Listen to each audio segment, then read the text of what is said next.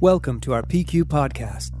If you'd like to learn more about our program or download other podcasts, you can find us at www.pq.cz, on our Facebook page, or on Instagram. Thank you for listening.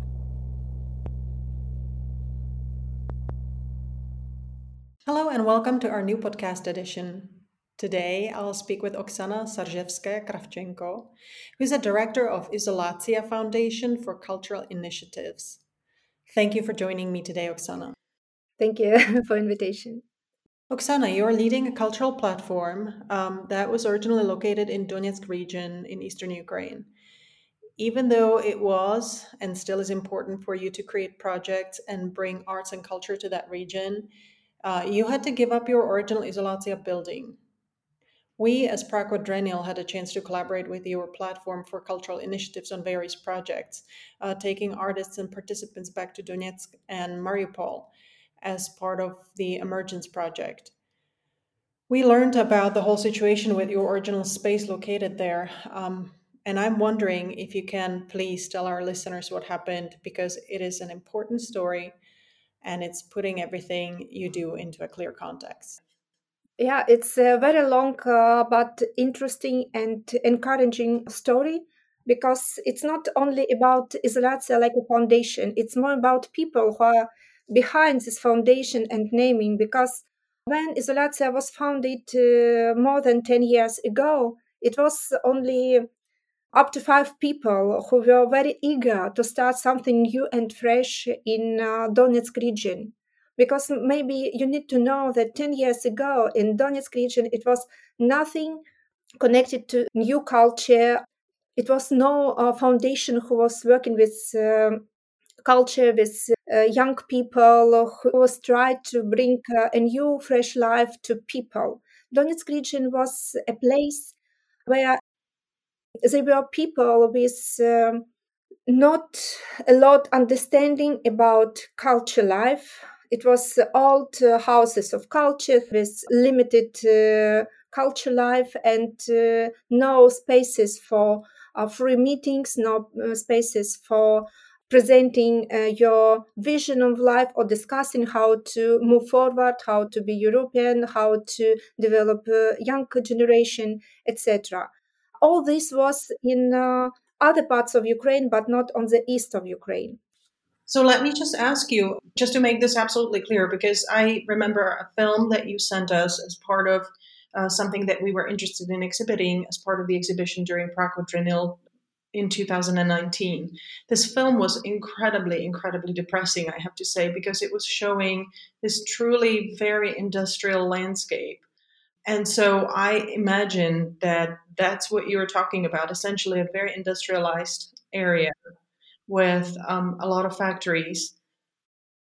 Yeah, you're right, definitely. And Donetsk was one of such cities with a lot of industrial spaces, with a lot of factories, and a lot of, I should say, big factories inside the city.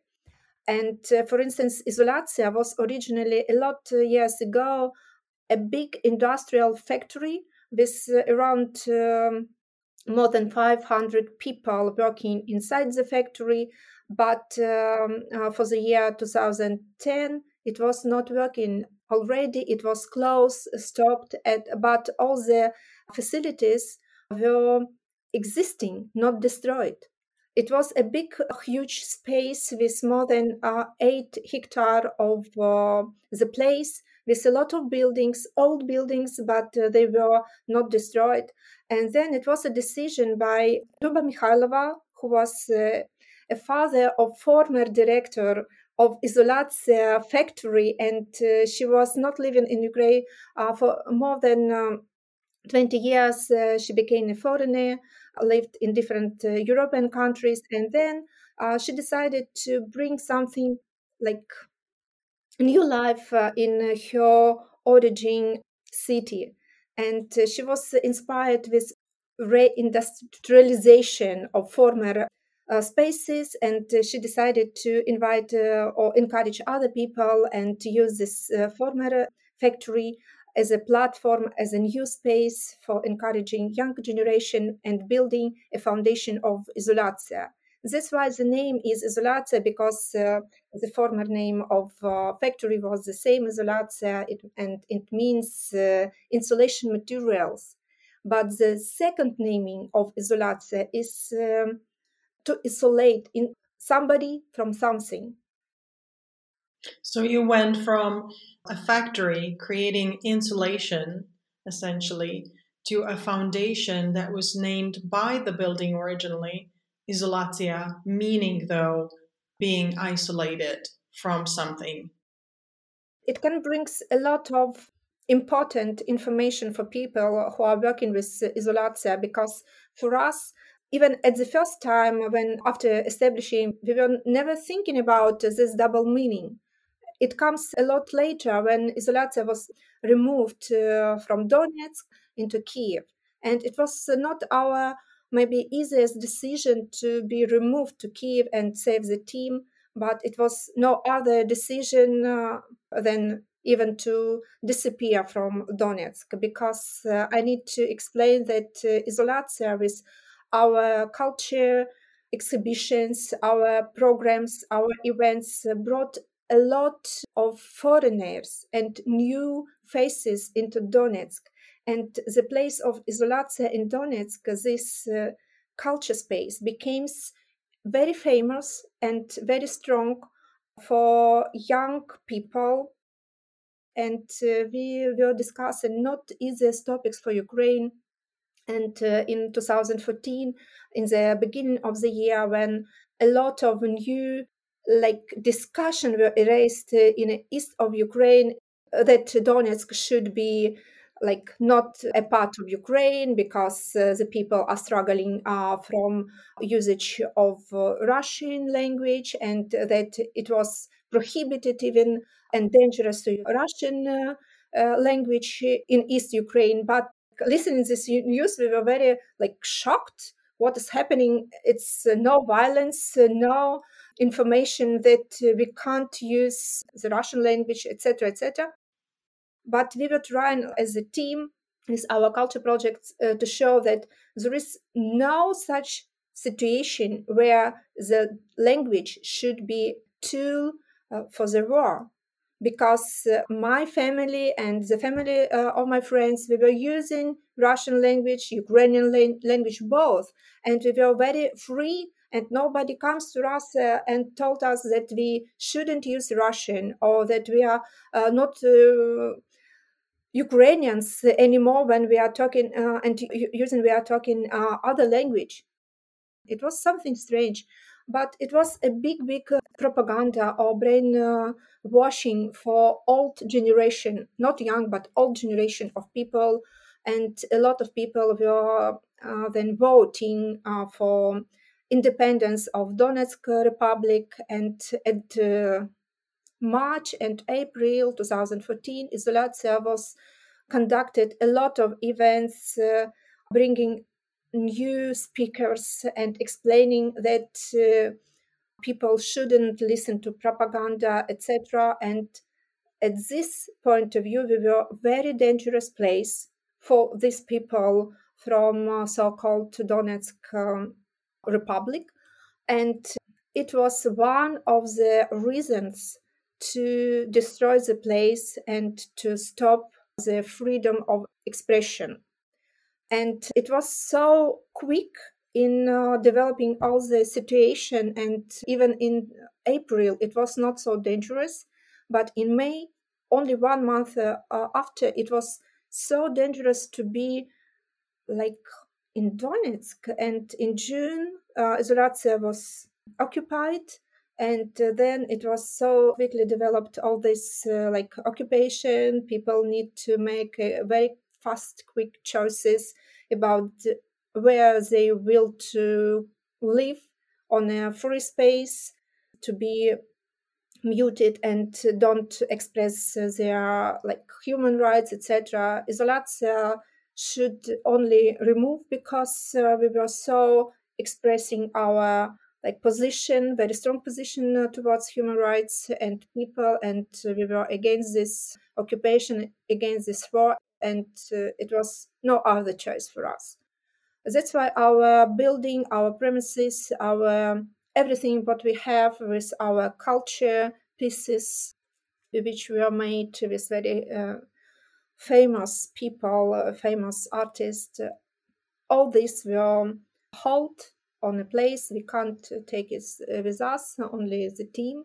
And the major part of the team was at that time in Kiev for some event, and nobody from that team ever came back till now to our home.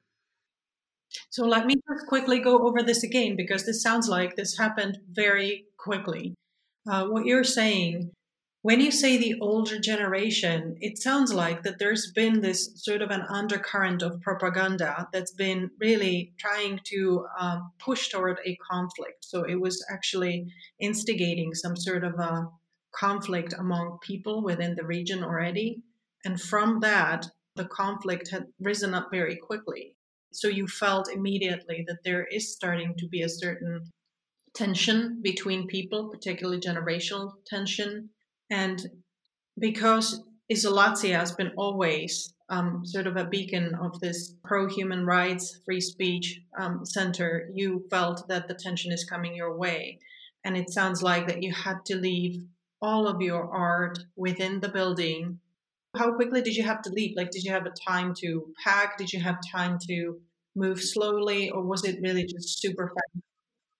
It was morning when armed people come to the place, to office, and says that they showed a piece of paper where it was written that this building is already nationalized by the so-called Donetsk Republic, and you need to free the space. You have some minutes for packing your personal stuff and leave the space. Of course, nobody will say or fight when you are staying with a guy who has arm, and it was like a shock. Then when people who was at the time at the place, they left the space. After 7 days, former director of Izolatia tried to negotiate via mails and via phones with people who came, and tried to agree to save some of the library. Some small pieces of art we were able to take with us, but then it was a new decision from armed people that nothing else we can take with us, because at that time Izolatia announced very broadly about this occupation, about the violence towards the organization, etc. And maybe it was something which made very angry that people, and they stopped everything. A part of the team who was in Kiev, it was recommended to them not to come back. Very quickly, just for our listeners, explain the bottom of the conflict. What sides were standing against each other? You need to remember the story of Ukraine, that in the beginning of the year it was Maidan in Kiev, and young people were fighting for their rights, for being European, and a lot of young people were killed. And this situation was used on east of Ukraine like the second additional, or the first additional, flaming tool for showing the people that we, like Eastern Ukrainian, that we shouldn't be a part of Europe, that this is something dangerous. We need to be a part of Russian, and for all generation, like people who was born and lived all their lives. I mean, my grandmother, my grandfather, they were a part of Soviet Union. Maybe for them it was something very light and good, and something was good, something was bad, but they our memory only keeps the best moments of our lives, and our memory tries to forget everything what was bad.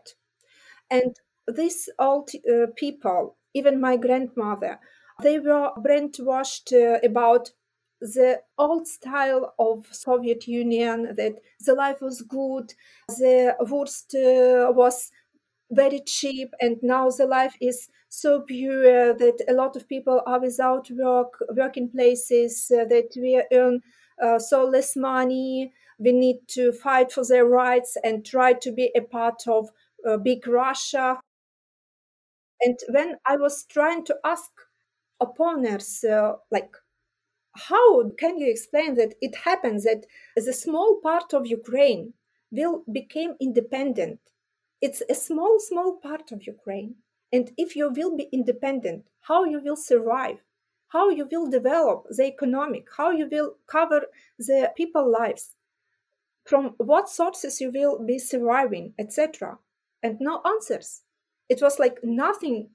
I haven't heard any arguments upon my questions. And all this showed that it was a big game for a long perspective. When we are looking on a map of the Ukraine, we can understand that east of Ukraine is very rich for minerals. There is a Mariupol port with all the connections to other countries via the sea. So if we can think about this on a very political way and prospective way, then you can understand why east of Ukraine was so important. It's not about people. If you'd like to learn more about our program or download other podcasts, you can find us at www.pq.cz, on our Facebook page, or on Instagram. What happened to the art? You left the art behind and the space behind. It was taken over by men who were armed, so obviously there was no arguing with them. Everybody left. Art is behind. The foundation relocated to Kiev. But what happened to everything that you collected in the meantime? What happened to everything that you had to leave behind? It was definitely a loss for us. Like, mostly all the artworks were destroyed. It was strange. But the most terrible thing was what was happening, not even with the artworks. The place was big with a good infrastructure, like a lot of buildings. Even it was a place when you can be saved even in time of bombing attack, because it was old factory built in Soviet time, and it was such kind of practice to build such buildings very underground to be saved when bombing. And then we get the information that the territory of Izolatsia and Donetsk was used like a very terrible prison, and it became a very known prison when people was tortured. Some people were killed, and in 2014 we collect the information that it was more than 100 people prisoned into Izolatsia.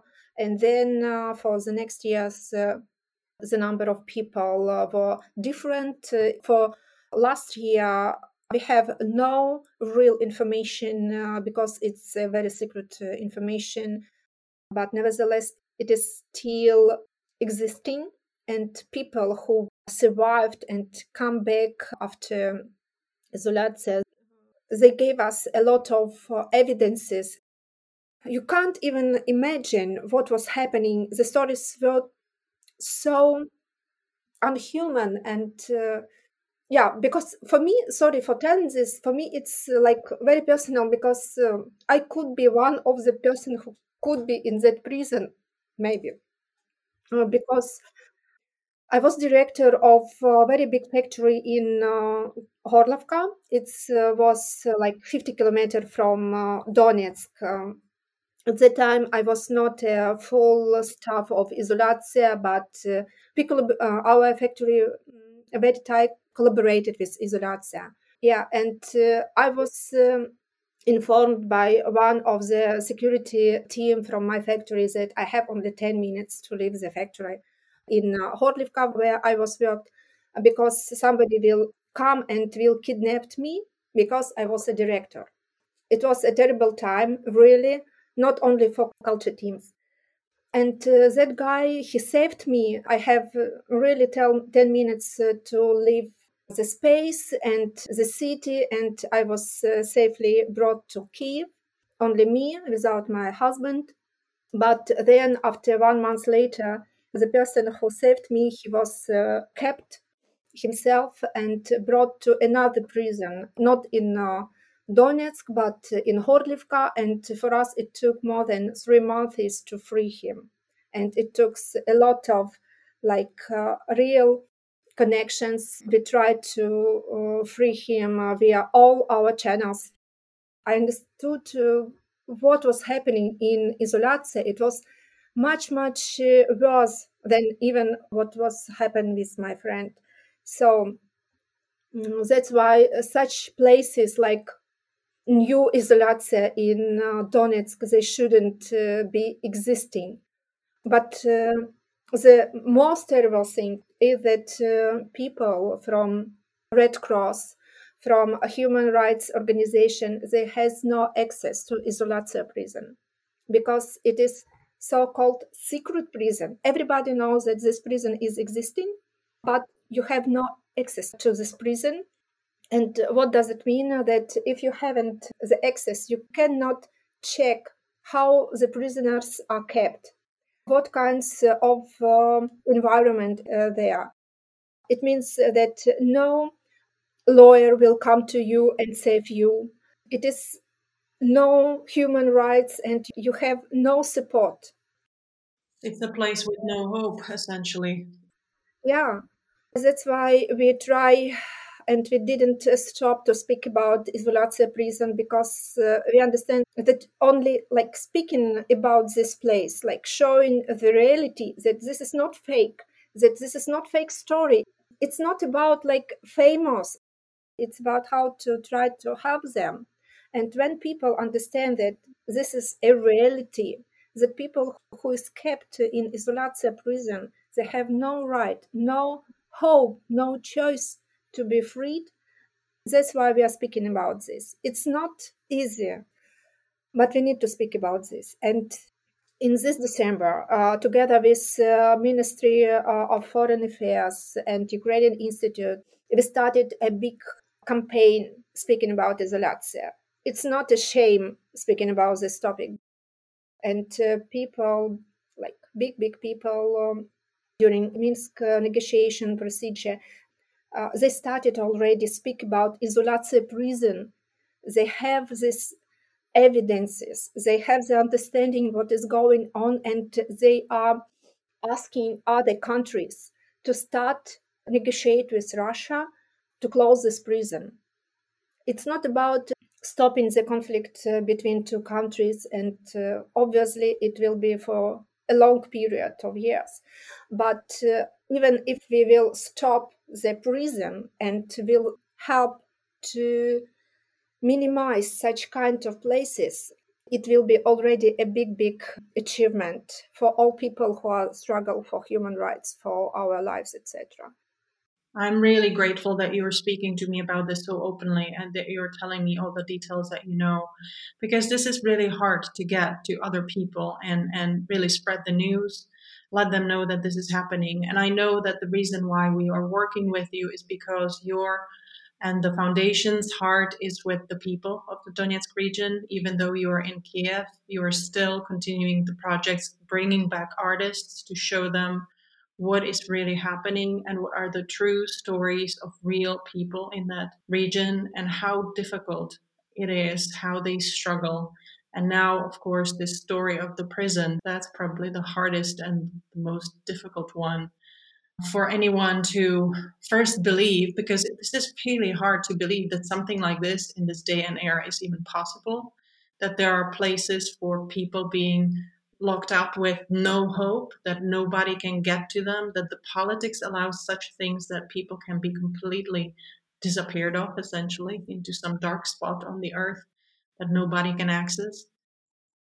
Maybe I need to tell that all this background help our team to work with difficult topics, with the topics which can help to change the life in Ukraine and to bring a lot of inspiration and hope. It's not easy to find strongness in your brain and soul and don't give up and continue, because after such kind of background, you could be either stopping or moving forward. And for us, we are moving forward, and we are so thankful to be a part of so great project like Emergence, because during this participation, we were trying to use all the collaboration and show using our background and our residency. We were talking about conflicts. We were talking about thinking the history and even the already existing new history and building history of Ukraine. It's another kind of art therapy for people who were damaged with some events which were happening in their life, and it was helping them to rethink. And this was one of other strong inputs from the project, which we are using, talking about Izolatia history, about Ukrainians' future, and the project we are participating. It's a good, helpful tool for us not to stop as well.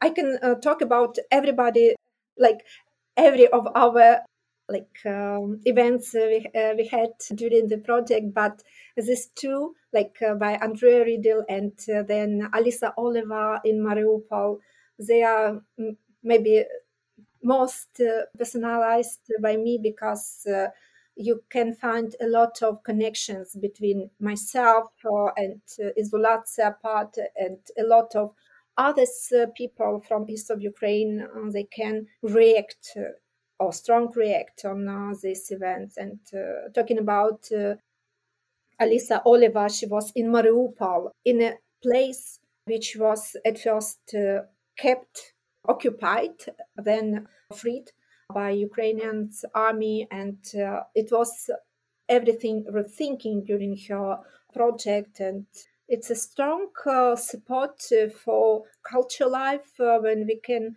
collaborate in such project, when we can speak not only from our side, but can find support by other artists from other countries. We can speak on the same topic by other angles.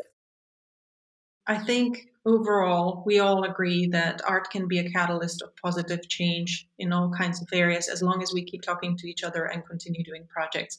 I am so grateful that you opened up about all of this. You told us so much about the real human situation in that particular area. And I think that we will definitely try our best to continue the projects that we have, and hopefully find some new ways how to bring more information and more art through all of our channels to not only our listeners, but also everyone who comes to Prague Quadrennial. Thank you so much for today's podcast, and we'll continue our discussion, hopefully. Thank you.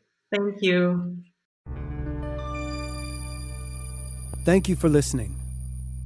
If you'd like to learn more about our program or download other podcasts, you can find us at www.pq.cz, on our Facebook page, or on Instagram.